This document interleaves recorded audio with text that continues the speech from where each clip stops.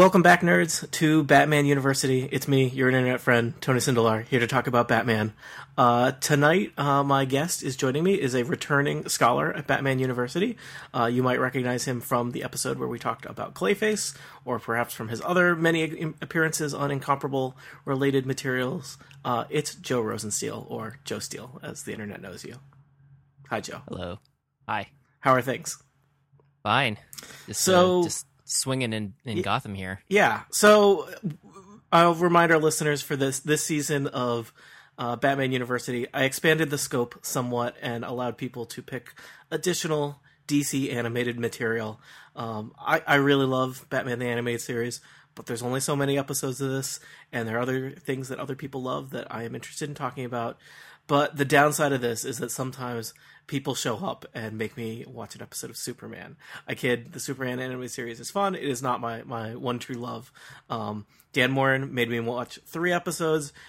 Joe is a much more polite guest here at Batman University. He has assigned me but a single episode, though it is an episode that is conspicuously has very little Batman in it. But it's about Batman, right, Joe?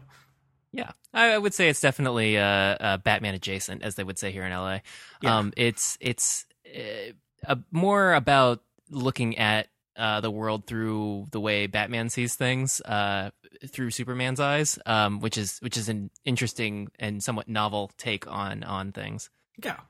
So the episode we watched is it's called Nighttime. That's night with a K, and this is from the 3rd season of Superman the Animated Series. I believe the 3rd of 3, so kind of late in the Superman Animated Series run.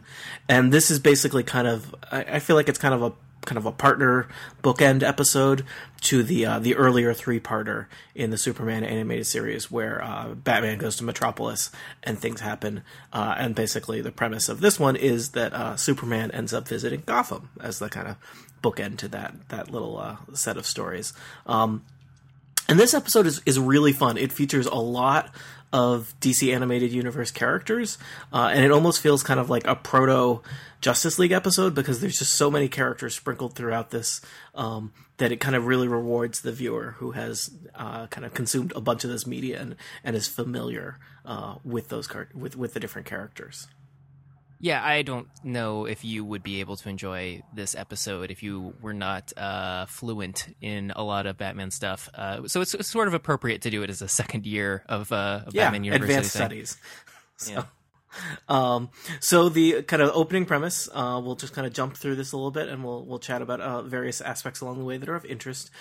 We get this is the second appearance of the Roxy Rocket character, who is a character that was invented for the cartoons. I don't believe she's an existing comic character in any way, and she's basically, the premise for her, there's not a lot to it.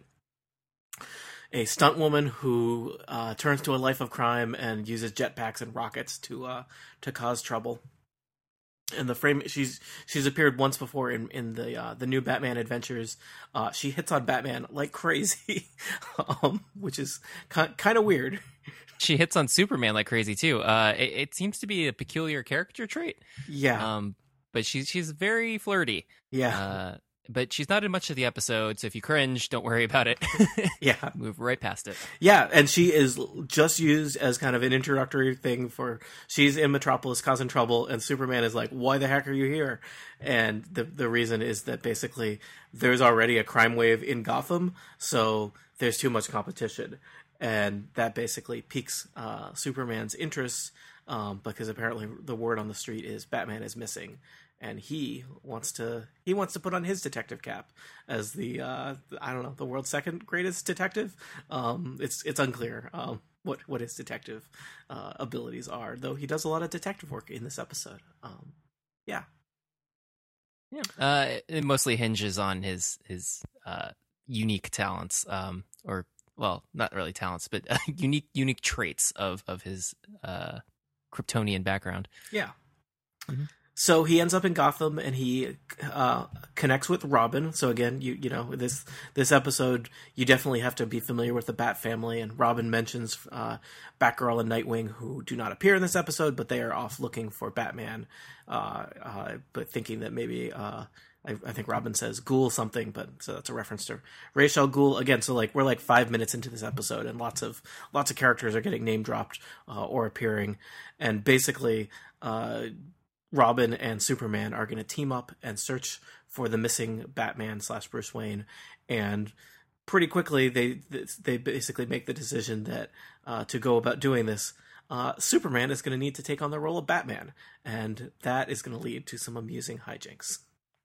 Yes, and that's really the main novelty factor here of this episode is just watching Superman wear his Batman costume and use precise muscle control to get the voice of Kevin Conroy as Batman, which I don't really necessarily buy, but which also, yeah. I mean, having watched the entire Superman animated series, he never does anything like that ever again. So, no. Yeah, you know. I think I almost would have preferred I guess maybe Kevin Conroy needs to get a paycheck, but I almost would have preferred for like humor purposes if the Superman voice actor had just like done a Kevin Conroy impersonation, even if it wasn't very good, and they had incorporated that into, you know, like, does his voice sounds different? Does he have a sore throat or something like that when he's interacting with Commissioner Gordon and whatnot? There's several scenes where like they're in the Batcave and whatnot, and it's Superman / Clark Kent has the cowl off, and so it's him there with the curl of hair, but then the Batman outfit from the torso down, and it's like, for me as such a viewer of Superman and Batman, like there's a cognitive dissonance when I see that. Like, it's like, this does not work, you know? Superman on top, Batman on bottom, no work. Does not compute. Yeah, I've got problems.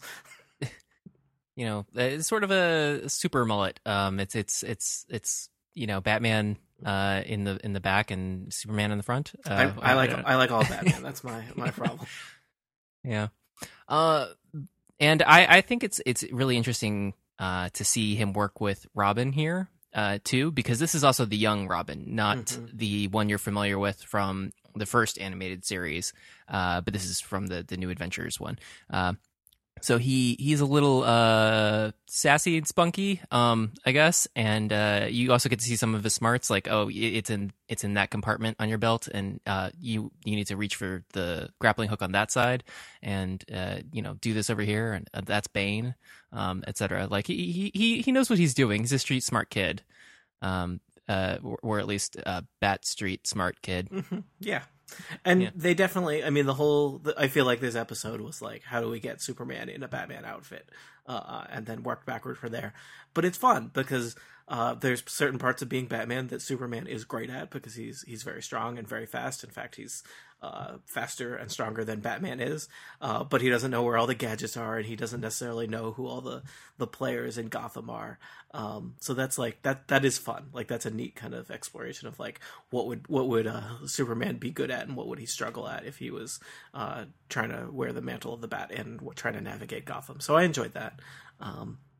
Yeah, and his instincts are not the same at all, especially when it comes to when they're talking to the Penguin, in their first attempt to get information about where the Mad Hatter is, because they think that he might be behind the nanite stuff that they'd found in the office. He is not used to dealing with people in that manner. Usually he's just like, I'm Superman, and then they just tell him things. But in this case, Robin's like, yeah, you have to flip the desk. And he's like, what do you mean? He's like, just trust me, flip the desk. I love it. And there again, we've got just another kind of quick cameo by a DC villain, who the episode is not about the Penguin, but the Penguin appears here briefly in his kind of information broker role in the DC universe, and he gets a scene, and then they move on. And again, it really rewards you if you know who all these characters are, because this episode may have more characters than just about any. The only other episode I can think of is there's an episode where like Batman is on trial in like Arkham Asylum, and there are many villains that have non-speaking roles. So this is a neat episode where you have all these different villains who get their little parts that show you kind of like how the different parts of Gotham fit together in the criminal underworld. So basically they end up with I guess they get the information that Mad Hatter has teamed up with Riddler and Bane, and they're in some hideout somewhere, and Robin and Superman as Batman go there to beat them up and get information they need from the Mad Hatter. And we have a fun fight sequence. Yeah, I mean, it's not really an entirely fair fight because Superman. even though he's up against Bane, who is all juiced up on super venom or whatever, is stronger than he ever has been, et cetera, and would have easily crushed him and wiped him out, and that was too easy, and et cetera. But yes, Superman. So it doesn't work. And I almost felt like they were actually like. Maybe I mean, obviously Superman wins, but it almost seemed like I almost didn't buy that. Like it seemed like they were kind of depicted as maybe evenly matched. Like maybe Bane has a chance when they're kind of like grappling and wrestling with each other, and it's like, no, I don't buy that. Superman could break him in half. Yeah, I think he was holding back to not tip the hand that there was something else going on. But obviously once he gets out from underneath the rubble, that it's not exactly apparent that this is a normal human being. Yeah. Mm-hmm. So this episode is also somewhat significant in that when they did the Superman adventures and the animated Superman and the new Batman adventures is kind of this fourth final season of Batman the animated series, they redesigned a lot of the characters to kind of make the Batman characters more visually simple and sleeker to kind of match the style of animation that had been established with the Superman animated series that would then continue on into the Justice League and beyond. And some of the characters change dramatically, and some of the characters really don't change, or it's just kind of like their outfits, not their overall physique. But this episode is somewhat interesting or significant as far as that, because we see all these different villains, and some of them, it is their first appearance in their new designs, and some of them are rather strikingly different. So the Penguin looks very different, the Mad Hatter looks somewhat different, Bane looks somewhat different, and the Riddler looks very different. And some of these redesigns I'm okay with, and some I do not care for at all. So no, yeah. I don't care for the Riddler's outfit. It's just one big green spandex thing. It's not a good look. Of course it's the same voice actor who had played the Riddler before, but it's just not a good suit. I prefer when he has the green blazer and the bowler hat and stuff. That is my preferred as well. I had an action figure of the green blazer Riddler as a child that I was much beloved, because the Riddler is my favorite Batman villain. This is a little too streamlined and minimal. Yeah, and it seems inspired by Batman Forever, which I'm not. I don't like to be reminded of. So, yeah, and this episode crams a lot of people into it. So the Riddler doesn't really get to do anything in this episode. He's just there for the sake of having another villain, and he's got his cane that I guess it drops and lowers a cage, which is not particularly Riddlery, but that's what he does. He has the restraint that he is capable of launching onto Batman, Superman as Batman, and that wraps around him. But it doesn't really seem like a puzzle or anything particularly Riddlery. It just seems like another constraint to place upon him. And the cage just made me laugh, because it's just like Robin just happened to be standing directly underneath the cage. Yeah, not an elaborate death trap. I think the restraining Superman is an ongoing thing in the Superman animated series, because his strength is basically so invincible. Like the only thing that can basically inconvenience him, usually just temporarily, is like something that basically limits his ability to move his arms, but they go back to that a lot, right? Like, and guess what, it'll 30 seconds to 2 minutes later he'll break out of it, but people encircle him with all kinds of various like space putties and other things that slow him down, but cannot defeat him. The other character designs I don't super care for either, and it is, some of them are much more striking than others. The Batman redesign I'm fine with. They changed his suit. I like the original suit, but like it makes sense that they redesign it to fit with the kind of the style of the Superman animated series. But Bane, I don't like in this appearance either. I like the classic kind of luchador style Bane, and here he gets kind of reworked. He looks kind of more like S&M enthusiast Bane. So yeah. And I guess I'm okay with the Mad Hatter. He becomes a little bit more cartoony in terms of like how distorted his features are. Yeah, so S&M means Saturday morning enthusiast Bane, right? Yes. But so anyway, the one design that's not in here, because the character isn't in here, that I particularly despise is the redesign for the Joker. Yeah. Where they made his eyes black and then gave him those tiny little white pupils. Yeah. And he doesn't have a red mouth anymore. I feel like that was he looks like some kind of horrible alien or something. Yeah. Not a fan. They went back and redesigned him for other later appearances that he had. And I know he just shows up a couple times in Justice League. But the one that he has for World's Finest is just like, I think, the worst of the redesigns. It's unfortunate, especially for that as one that you see so often, that it's really kind of jarring how different it is. And yeah, I mean, maybe it's not. Maybe it would not bother me as much if that was how he had looked the whole time. But it's hard with how iconic the Joker is. You know, I don't. For example, the Penguin is very like he has like an entirely different kind of shape and silhouette to him, and for some reason that doesn't bother me because I guess I'm just not as invested in the Penguin, and they kind of do away with the. I guess you can kind of see how the movies clearly influence them heavily, right? Like. The Penguin almost had more of the Danny DeVito style Penguin, and then is redone to look more like the 1960s Batman, where he's just like a funny little gentleman. And Catwoman, another villain we don't see in this episode, but her redesign looks more like the movies. So it's interesting what they feel influenced by and what they don't care about. So yeah. Yeah. Well, it was also a long running cartoon series, so they changed their minds over time. Because you're basically this episode was 1998, and when was the first episode of the Batman animated series? I should know this off the top of my head. I want to say like 1992. Maybe it's a little later than that. So yeah, I mean we're talking like 6 or 7 years of this. That's a lot of years in animation production time, right? Yeah. So people tweak things, but in particular in this episode with the villains that we do have.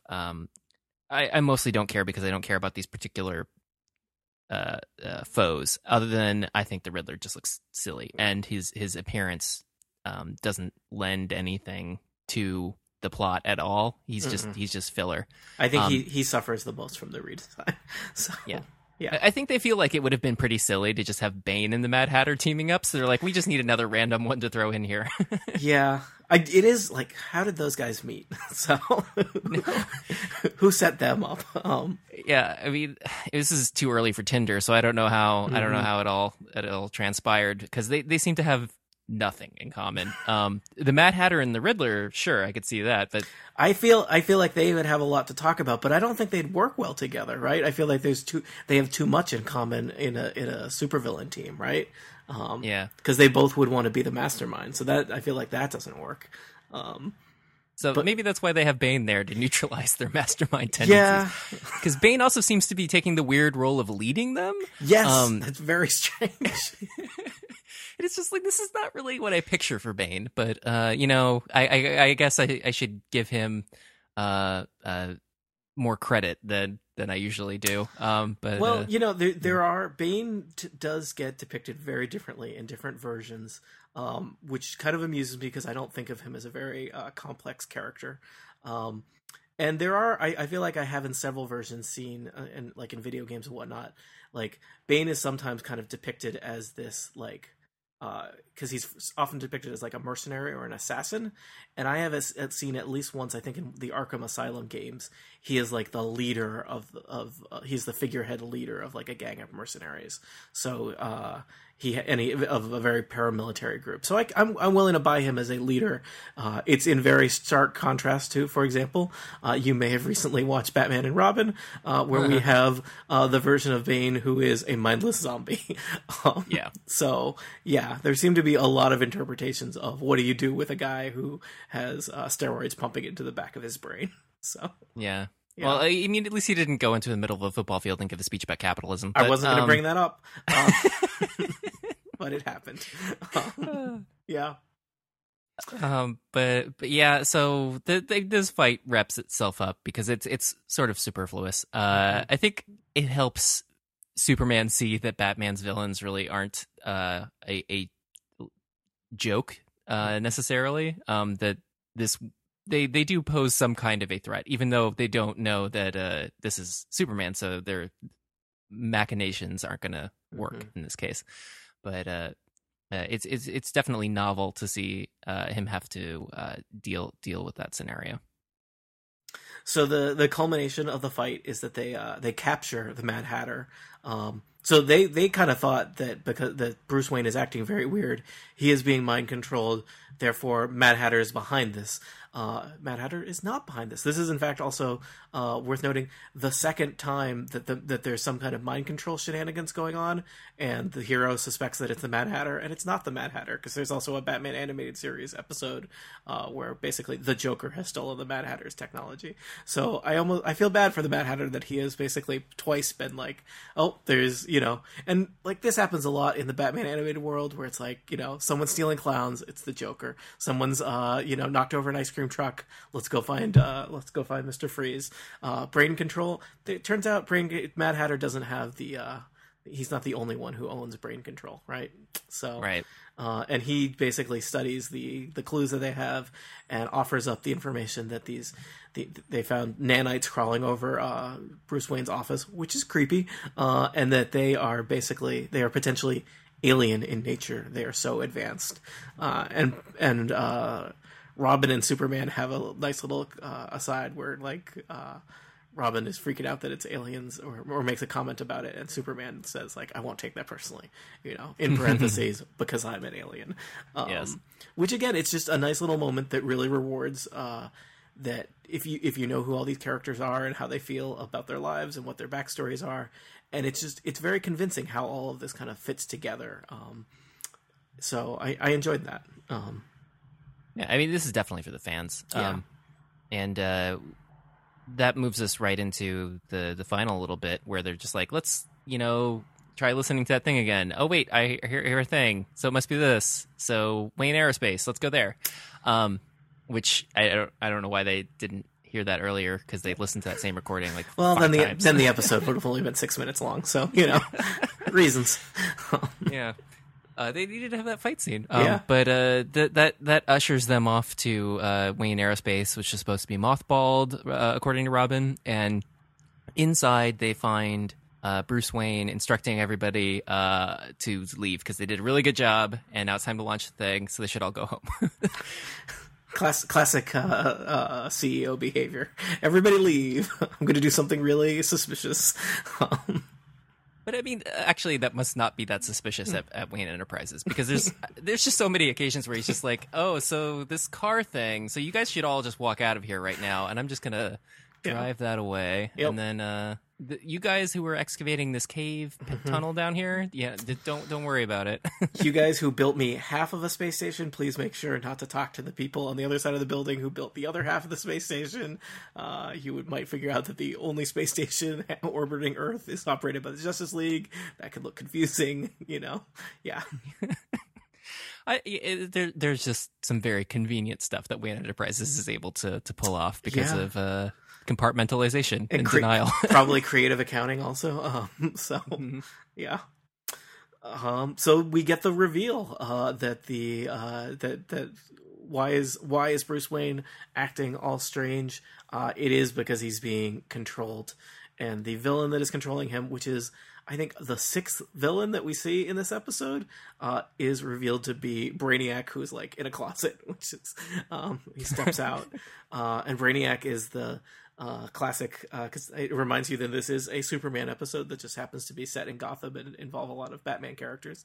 The classic super villain of Superman, who is basically evil computer robot artificial intelligence that consumes information and then blows up planets. And he basically is set on leaving Earth with all the information, and I guess it's implied also destroying the Earth on his way out. Yeah. And so Superman's like, can't let you do that. Oh wait, well, first, it's nobody knows that it's Superman yet. We have to have them face off, and Brainiac thinks that he is going to dispatch Batman because he is only human, and zaps the bejesus out of him. And this just peels away the bat suit, and you're just left with the Superman underoos, which he apparently layers under his bat suit, his borrowed bat suit. You don't know what time of year it is. It could be kind of cold in Gotham, but so well, it's a good thing he had that on. Otherwise, he'd just be naked Superman for the rest of the thing. But then Brainiac's like Kal-El. This is an unexpected development. And they go into the fisticuffs and the fighting and the being thrown out of windows onto some sort of vent / reel-to-reel tape recorder thing that I'm not entirely clear about. Science bric-a-brac. Yeah. And then Brainiac blasts the roof to drop it down on top of a zombified Wayne and Robin, so Superman has to protect them, and Brainiac can make his escape in the little rocket ship. So that's very convenient for him. Unfortunately, Superman can very easily protect them for 5 seconds and then head off right after him. And they fight in space. Now, I forget if they are consistent across Superman and Justice League about whether Superman can exist in the vacuum of space without something. Because sometimes they show him in a spacesuit, and I don't know if that is like just maybe he gets cold or protects him from kryptonite things as well. But I was a little curious as he's fighting Brainiac and they're in space, and I was like, is Superman in trouble here because space? But I did not remember how consistent they were about whether Superman is totally fine flying around in space or if that is like dangerous for him. I think my understanding is that he's fine for short periods of time outside of the atmosphere. So, and they're in maybe they're in the upper atmosphere, so maybe not the best place to be, but he's not in real danger. He can't fly to like Jupiter and back. That's not something he can do, but without some sort of protection. But he can be in the atmosphere, and so he's able to fight Brainiac, who just has the little blaster things, and then he just laser eyes those things, and then tentacle stuff, which is fun. Gotta love tentacles. And then it, destroys them, and then blows up the thing. But he doesn't actually make sure that Brainiac was destroyed. He's just like, okay, that explosion looked convincing enough. I will just go back down. Presumably, and I mean, he even mentions like, oh, Brainiac always has a way of popping up again later, and it's we gotta leave ourselves something to deal with in a future episode potentially. So I am curious, how did you feel about the reveal of Brainiac as the kind of surprise villain in this episode? Well, when I first saw this when I was a kid in 1998, well, not like kid necessarily, I guess middle school. When I first saw this in 1998, I was surprised by it because it didn't appear to be presaged by anything, and we were supposed to be in Gotham, so it kind of seemed unexpected that there would be a Superman-related villain that would show up. But as an adult, having seen this episode, it is very obvious that, of course, it's going to be Brainiac, because the nanites do it. Get you there, yeah. The nanites, the nanites even look a little Brainiac-y, and the it would make sense, especially when you see the spaceship, and he says, "Oh, it's Kryptonian in origin." It's like, well, who else is it going to be? It's not General Zod. Yeah. So yeah, it's Brainiac. I thought it was a pretty good kind of reveal. I mean, I think it was pretty well hinted, but it was. I mean, I guess it was not amazingly obvious in that I feel like there are other times where it takes them like 20 minutes to get where like the viewer has already figured out, like, you know, yeah, and usually it's the way they kind of hedge around that a little bit is with a villain that the hero has not encountered before. But I don't know. I thought it was reasonably surprising slash, but not completely unhinted, and so I thought it was pretty good as far as that goes. I like that it's also kind of a callback to an earlier Superman episode where basically Lex Luthor tries to harness Brainiac's technology to build better weapons, and surprise, it doesn't go great. So the idea being that Brainiac's stuff is still in Lex Luthor's, Brainiac's stuff is still in the Bruce Wayne technology computers from that partnership. So there's a little bit of a callback there, which is the theme of this episode, right? This episode is just peppered with callbacks and allusions to other DC animated stuff. Yeah, and that's why I don't think this would be enjoyable to anyone if they just were picking this up as a casual person who was interested in Batman and Superman. I don't think they would necessarily get the rewarding feeling that you get if you've watched a significant amount of the animated series of both Batman and Superman. Yeah.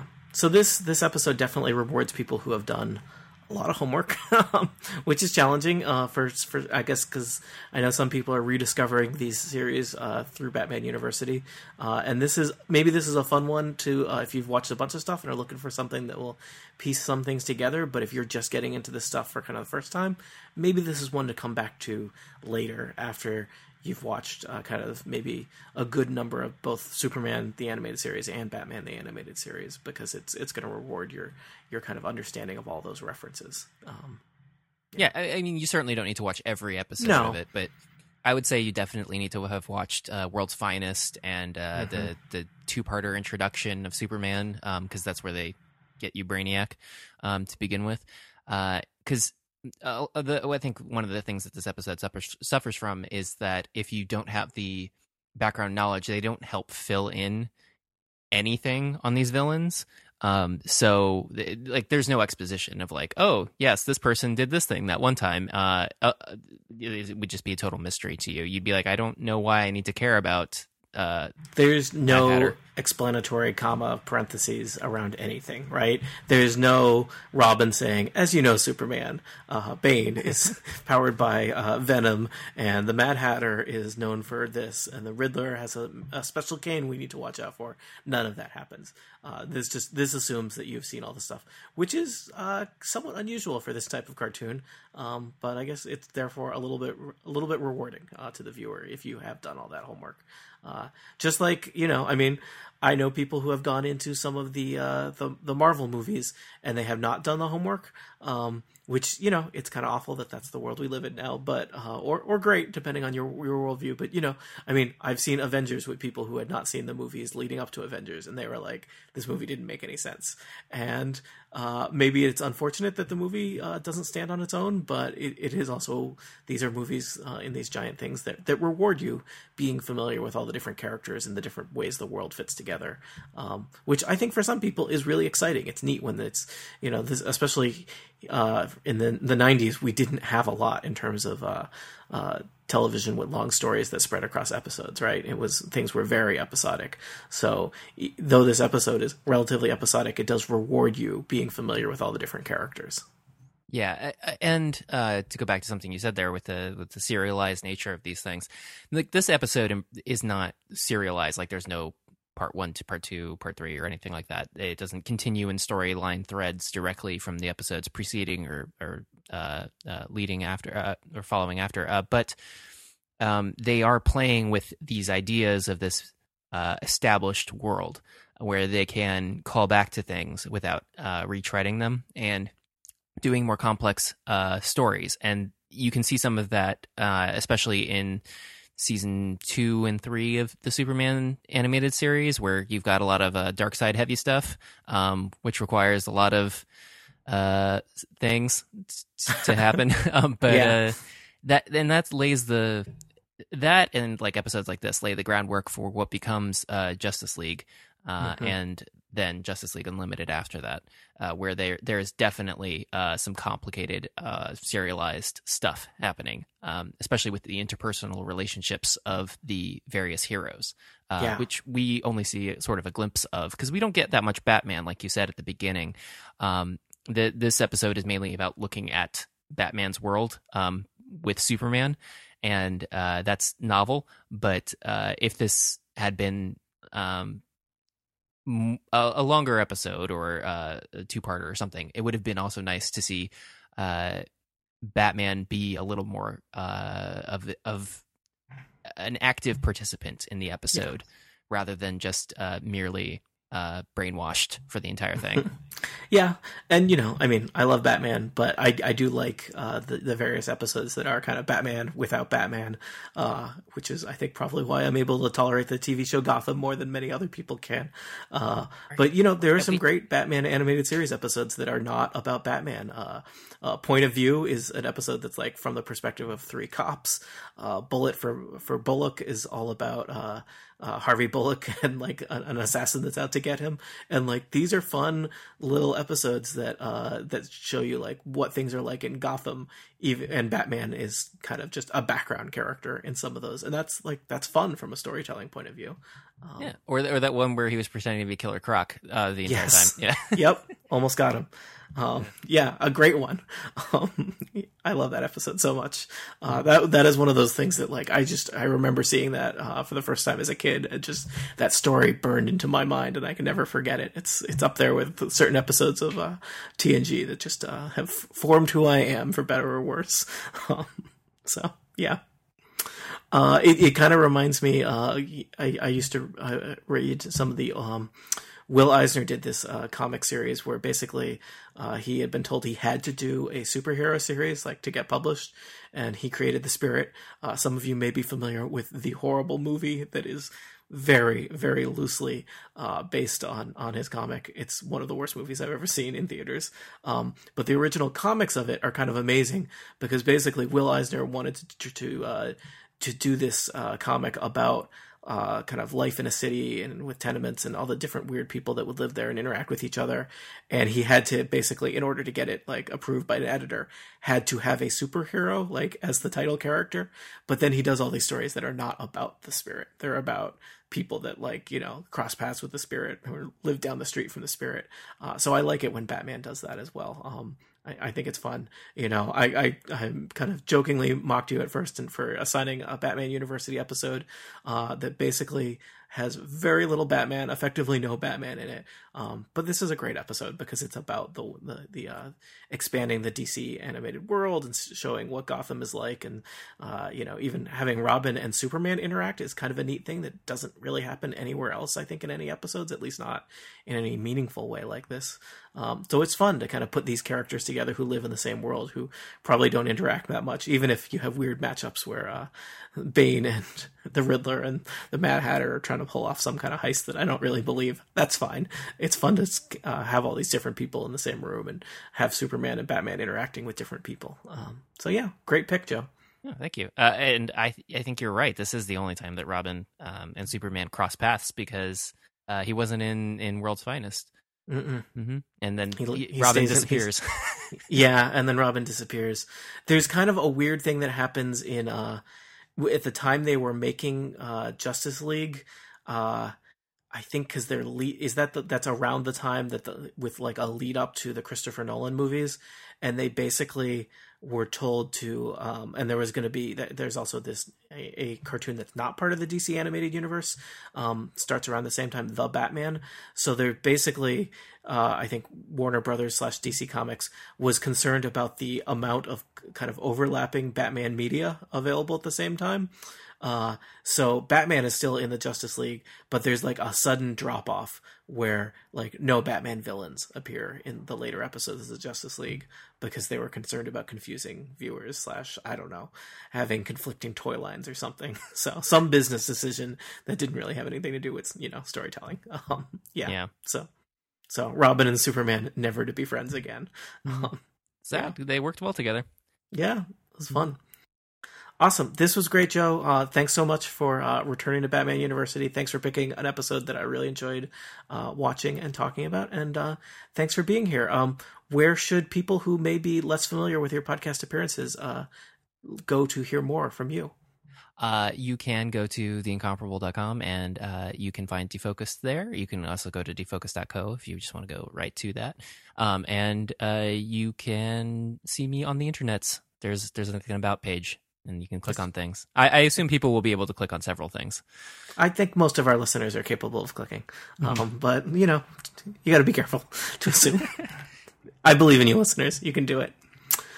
Well, I think that we've covered everything we needed to cover today, so I think this brings another class session of Batman University to a close.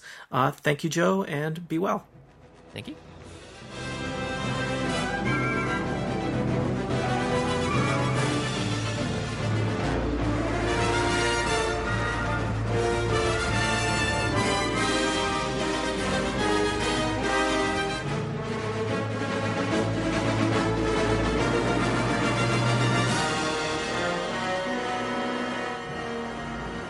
Next week, it's time to talk about Batman Beyond.